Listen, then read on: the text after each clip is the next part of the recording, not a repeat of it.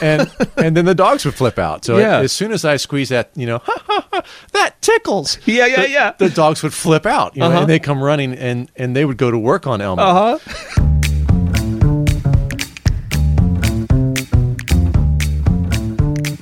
This is the Hopper Podcast. I'm William. And I'm Dave. Dave is my pastor. William is a hospice chaplain. We've been friends for over 20 years. For that amount of time, we've been having thoughtful, passionate, hospitable conversations about what is good and right and beautiful in the world. Each week, we pull an idea out of the hopper and talk about it. This is the Hopper Podcast.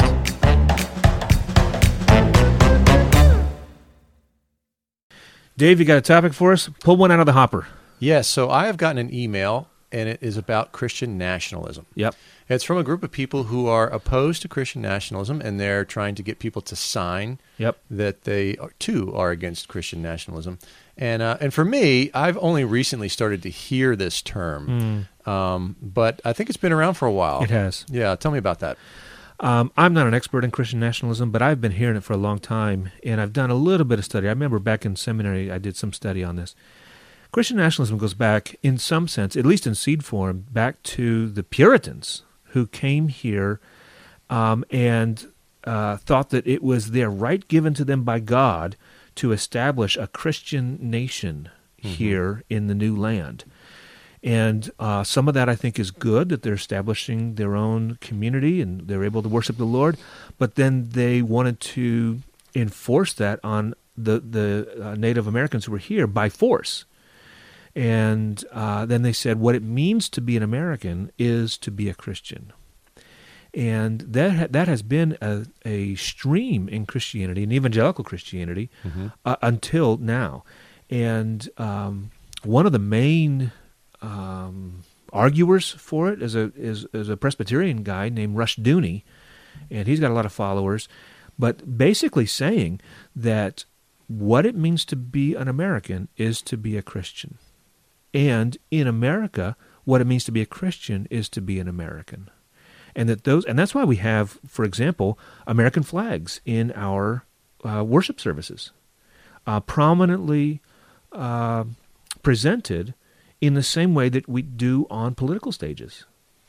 Yes, so I remember hearing all the time as a child that America was a Christian nation. Yeah.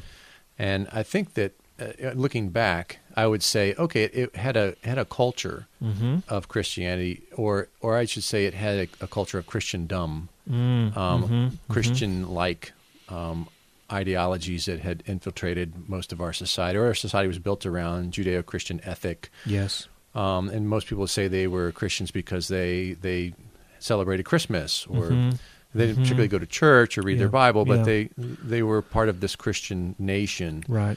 And so more recently, though, Christian nationalism, I come to understand, is folks who have a real syncretic view of their politics and religion.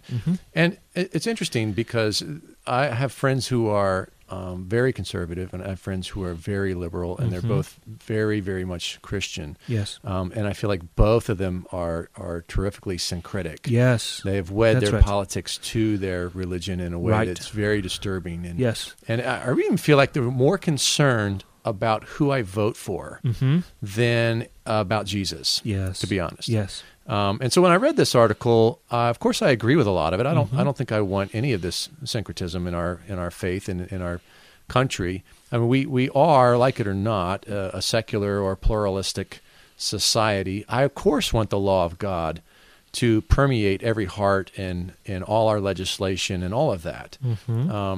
But I don't think I can sign this document. And largely because I think it was such a, here's what's wrong.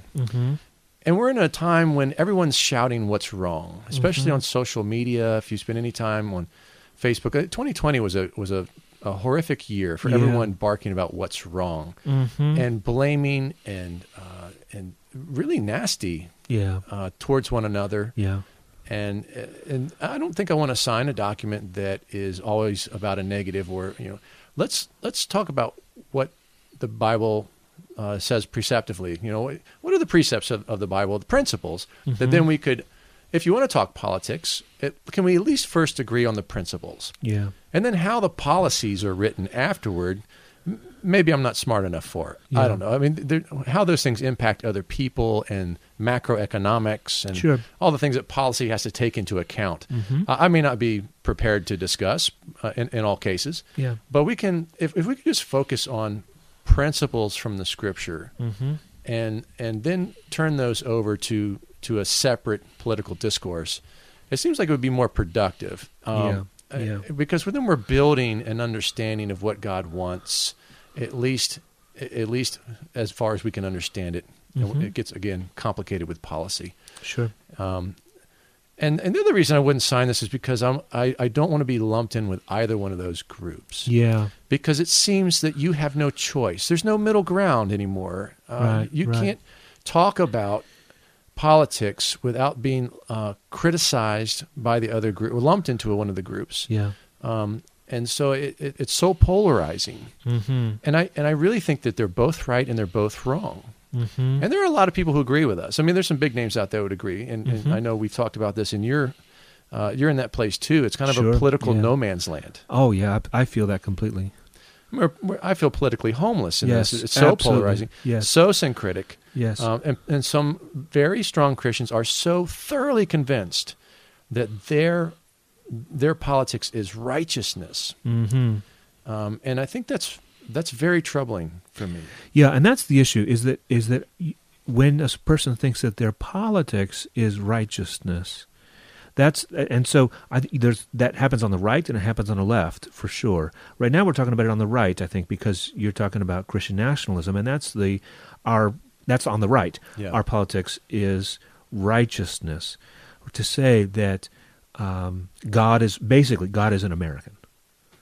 And we just don't see that. We see actually the opposite of that in Scripture, where God, now that He is dealing with the church, at the end of Revelation, we've got people from every language, every tribe, every nation, every tongue coming and bowing before the Lord together and uniting as one. But those are the believers, and we are more united with believers from around the world Right. than we are with Americans who are not believers. That's correct.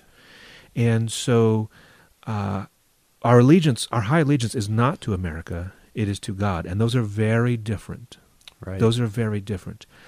Yeah. The kingdom of God is forever. America is not. I remember when I was in seminary, one of my professors at Dallas Seminary used to say, he said, most of y'all in this class are going to become Christian ministers. And he said, and you're all going to go into different denominations. At Dallas Seminary, that was true. And he said, here's what would be good for you to do, is to find ministers who are not in your denomination, but are in your town, and get together with them and talk theology. Don't avoid it. Talk about your differences so that you can see that they love Jesus and the Bible, and you love Jesus and the Bible, and you see things differently, and that's okay. Yeah. And I think that's good advice. I've taken that advice. I've gotten together with lots of ministers from other denominations, and we've talked theology, and we've talked different things, and I've loved it. I've loved every minute of it. And I think it's true what you're saying now with politics as well, because there are Christians on the left who love Jesus, there are Christians on the right who love Jesus, and they're very different, and they have different ideas, but they both love the Scripture and they love Jesus. Yeah, and there's a lot there that can support and also cause trouble for each of these political positions. Yes, sure. You've got to pick your passage, right? That's right. There's some principles that I think could really, both sides could benefit from. Mm-hmm. And then there's some that are particular to the right that they need to hear, and to the left that they need to hear. That's right. But I think that they're so tribal. Yes. That it's difficult. That there's almost like my politics are more important than this Scripture passage, or understanding where that allegiance to the higher kingdom. My view is more important, and I've got to stay in my tribe. Yeah. Because that's where I'm supported, and that's where I'm loved, and that's where I'm known. And so I know Christians who are very liberal, for example, and when it comes time to talk about abortion, they won't.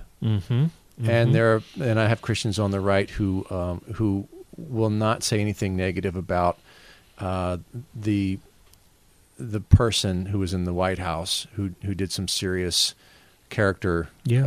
Sure. I'm trying to be delicate here. Good for you. Yeah.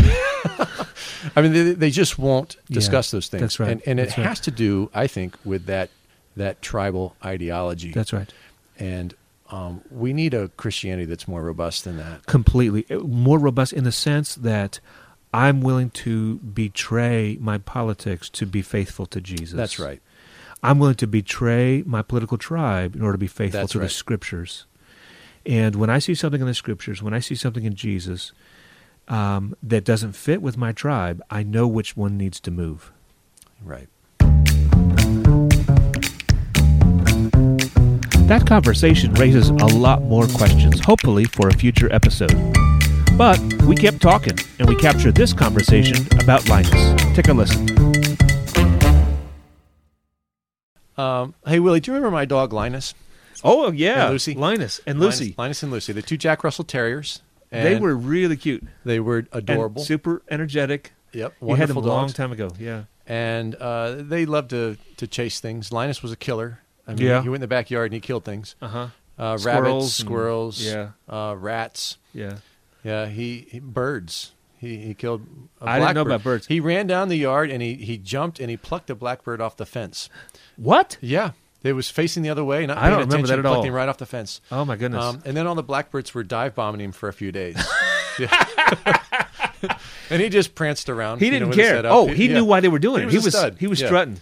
Yeah, I saw him catch a squirrel, and he shook the thing so hard it was like a blur, and he threw it down, and it was actually upsetting to me because it was so violent and so. Is quick. that right? Yeah, so it was, they're bred to chase foxes down holes. I saw him catch a squirrel like by the tail, but the squirrel actually got away. Like he nipped it, and the squirrel got away. But yeah, so I've got tons of stories about these dogs and vermin. Okay, So let me start by this. You remember the Tickle Me Elmo? Yes, yes. So I don't know where we got this Tickle Me Elmo.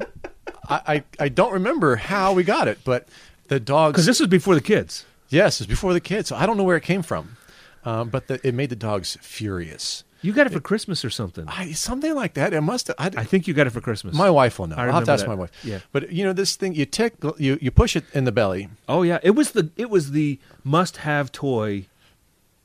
Whatever year that was. And it would laugh, and then if you squeeze him again, he would laugh harder. Right. And if you squeeze him again, he would laugh harder and start shaking. Yeah, that's right. He would like vibrate. He would vibrate. Like his arms and legs would go, and he would flip out. Yeah.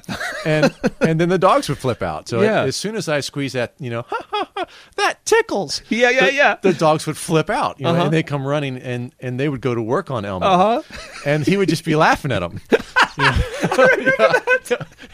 When he started shaking because they're biting down into his guts as hard as they can, and he's laughing, and then they ripped his legs and arms off though. Yes. So the middle part was pretty tough, and we actually we kept that box out of the middle of Elmo. We put it in other things. Oh, is that right? Yeah, we Elmo lived on into that was after I knew y'all. Yeah, and other dog toys. Not after I knew you, but later on. Yeah. Yeah, Elmo survived into other dog toys, and oh my goodness. Yeah, it made him crazy.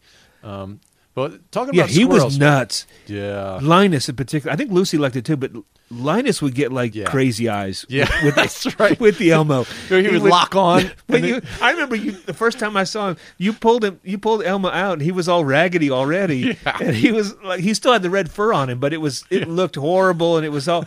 And as soon as you pulled it out, Linus, I mean he went into a different mode. He was pretty energetic dog anyway, mode. But he was in a crazy mode. Yeah, because this thing he's trying to kill was just mocking him. That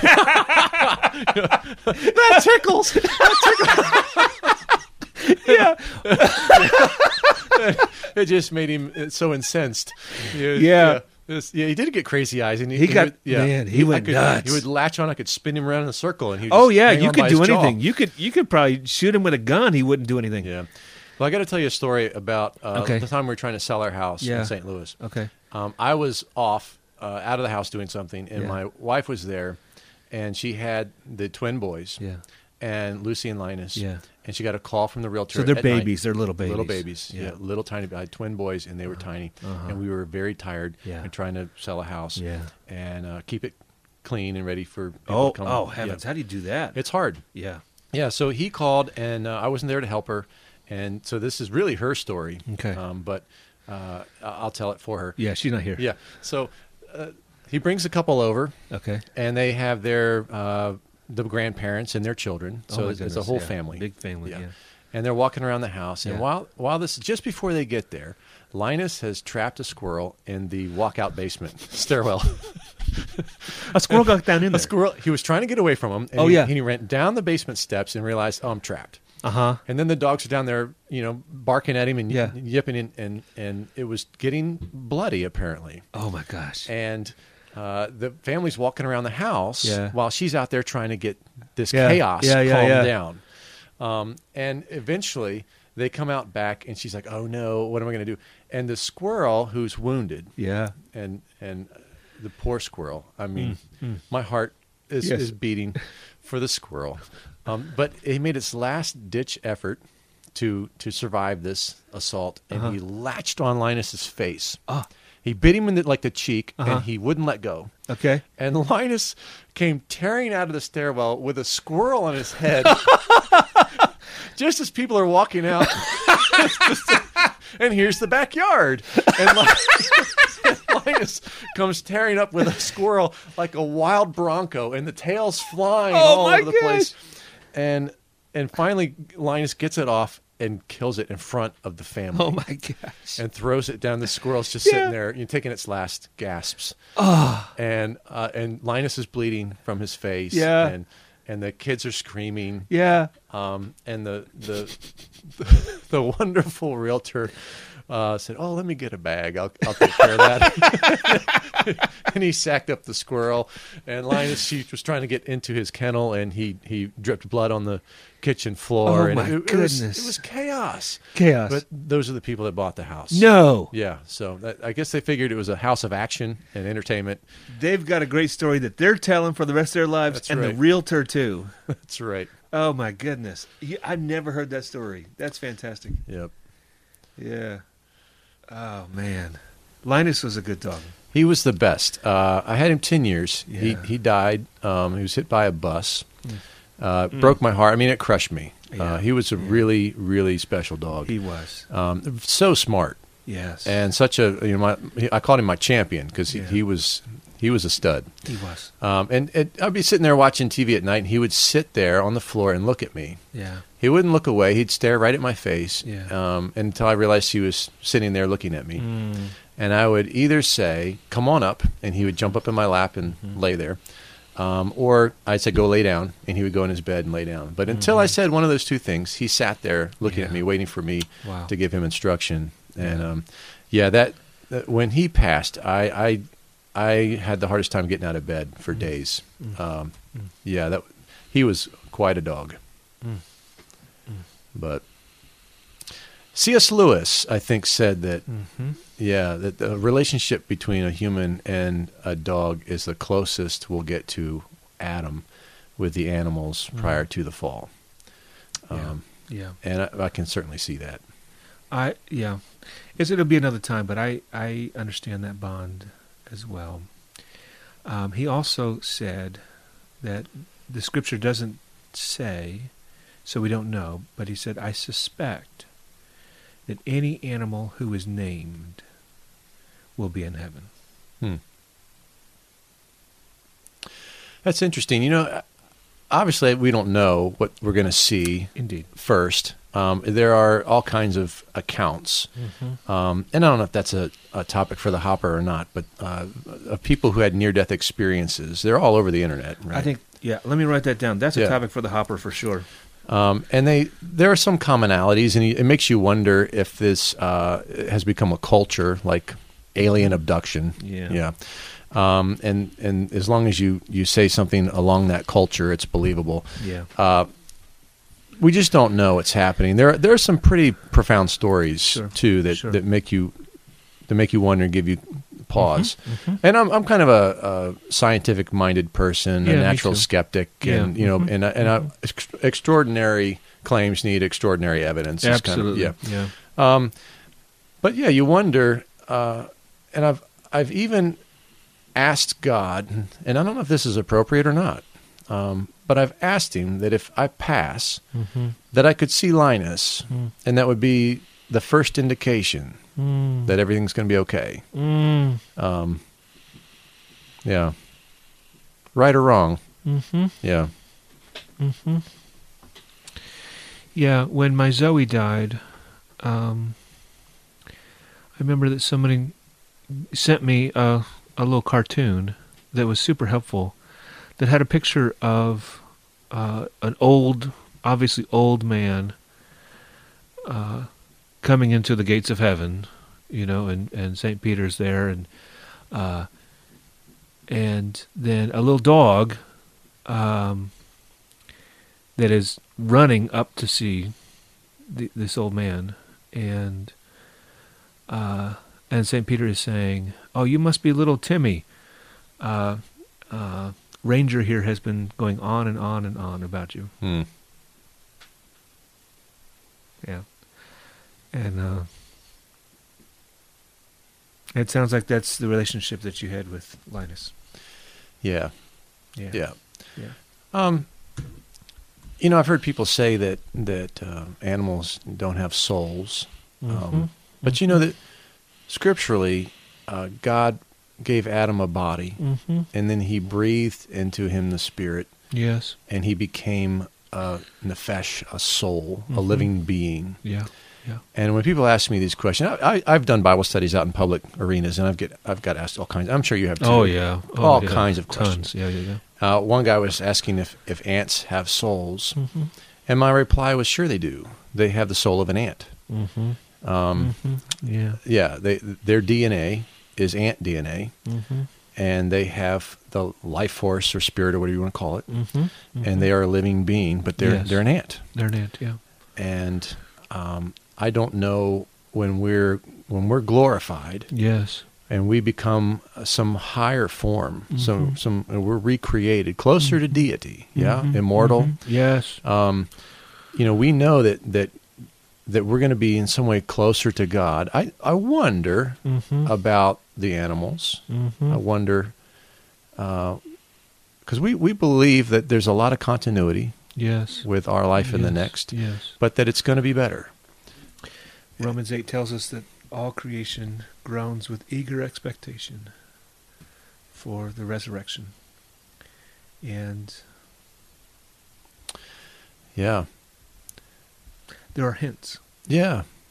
And the relationships that you can have with certainly people, but also with animals. Yes. You have to wonder. Yes.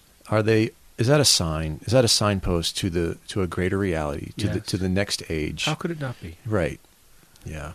How could it not be? And C.S. Lewis is harkening back to Eden. Yes. But I'm really looking forward to the new heavens and the new earth, and seeing Linus and my other pets. Yes. I hope so. Me too.